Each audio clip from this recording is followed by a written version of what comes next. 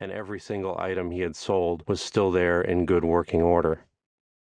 He tried, obviously, to point out that time doesn't stand still. Enhancements had been introduced, but once again Hurricane Edna blew him out of the water. The customer would explain loyally that she wouldn't dream of replacing her old model. "You should have seen what we had to deal with," she would explain. "The Electrolux had handled things you wouldn't normally ask of a vacuum cleaner." He managed to make one sale to someone who had just moved into the area.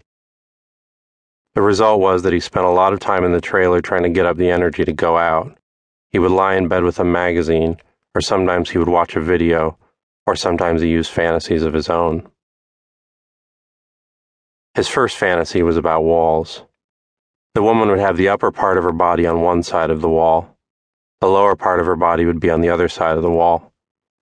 Sometimes, in fact most of the time, the upper part of the body would be fully clothed. There would be nothing to show what was going on the other side of the wall. Sometimes the woman would be naked from the waist down. Most of the time she would be wearing a short, tight skirt that could be pushed up and underpants that could be pulled down. Sometimes he would have trouble deciding whether it was better with or without the pants. The high point was pushing the skirt slowly up to reveal a firm, tight, unsuspecting ass. Later, a cock would go in, and the vantage point of the fantasy would shift to the other side of the wall, where you wouldn't know from the fully clothed upper body of the woman that a cock was hard at work on the other side of the wall. For some reason or other, she would need to pretend that nothing was happening. The problem with the fantasy was that it was hard to get the wall right. Could she be leaning across the counter of a kitchen that opened onto the dining room? But then you would see what was behind her. Could there be a roll-down blind? But why would it be rolled down? And anyway, you would still be able to see. Could she be leaning out an upstairs window? A partially opened window with the blind down?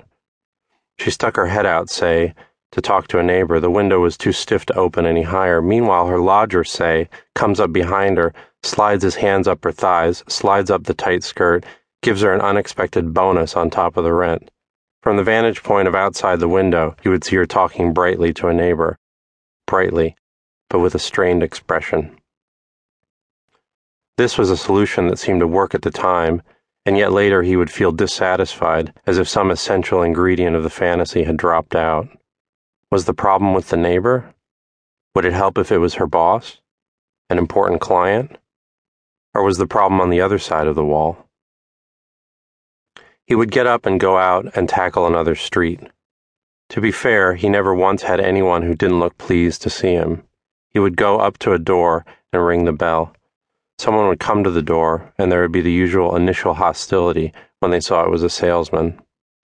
One mention of the word Electrolux, and it was a different story. "Electrolux," the target would exclaim. "Why didn't you say? You just come right in. Now what can I get you? Coffee? Tea? A soda? Now can I interest you in something to eat? What would you say to a piece of pumpkin pie with ice cream? Or I've got chocolate cake. Or how about some chocolate chip cookies?" Half an hour later, he would escape, clutching as likely as not a little Ziploc bag of chocolate chip cookies in a sweating hand. When he was a boy, he used to wish every day was Halloween. There's an old Chinese saying, "May your enemies' wishes come true." He would force himself to visit every single house on the street. Hours later, awash with coffee, stuffed with pumpkin, apple, cherry, pecan, chocolate meringue, lemon meringue, banoffee, and blueberry pie, ears ringing with the praises of Electrolux and stirring stories of its battles after Hurricane Edna, he would make his way back to the trailer, stopping only to pick up a magazine or two. Back on the bed, he would leaf rapidly through the magazines. The problem was the magazines never really had what he was looking for. Once in a while, the magazine might show the naked bottom half of a woman cut off by a window. The problem was that the magazines never showed pictures of the clothed top half of a woman cut off by a window. This was an area where you might expect videos to provide a better product, but in fact the videos also tended not to include the scenes where you saw the clothed half of the woman. Or if they did, the woman overacted so much it spoiled it. He would lie on his side, hand jiggling quietly, trying to envisage the window, the skirt, the ass, the fully clothed upper body of a woman with a strained expression. The funny thing about it was that at the time he felt really guilty about it. He kept thinking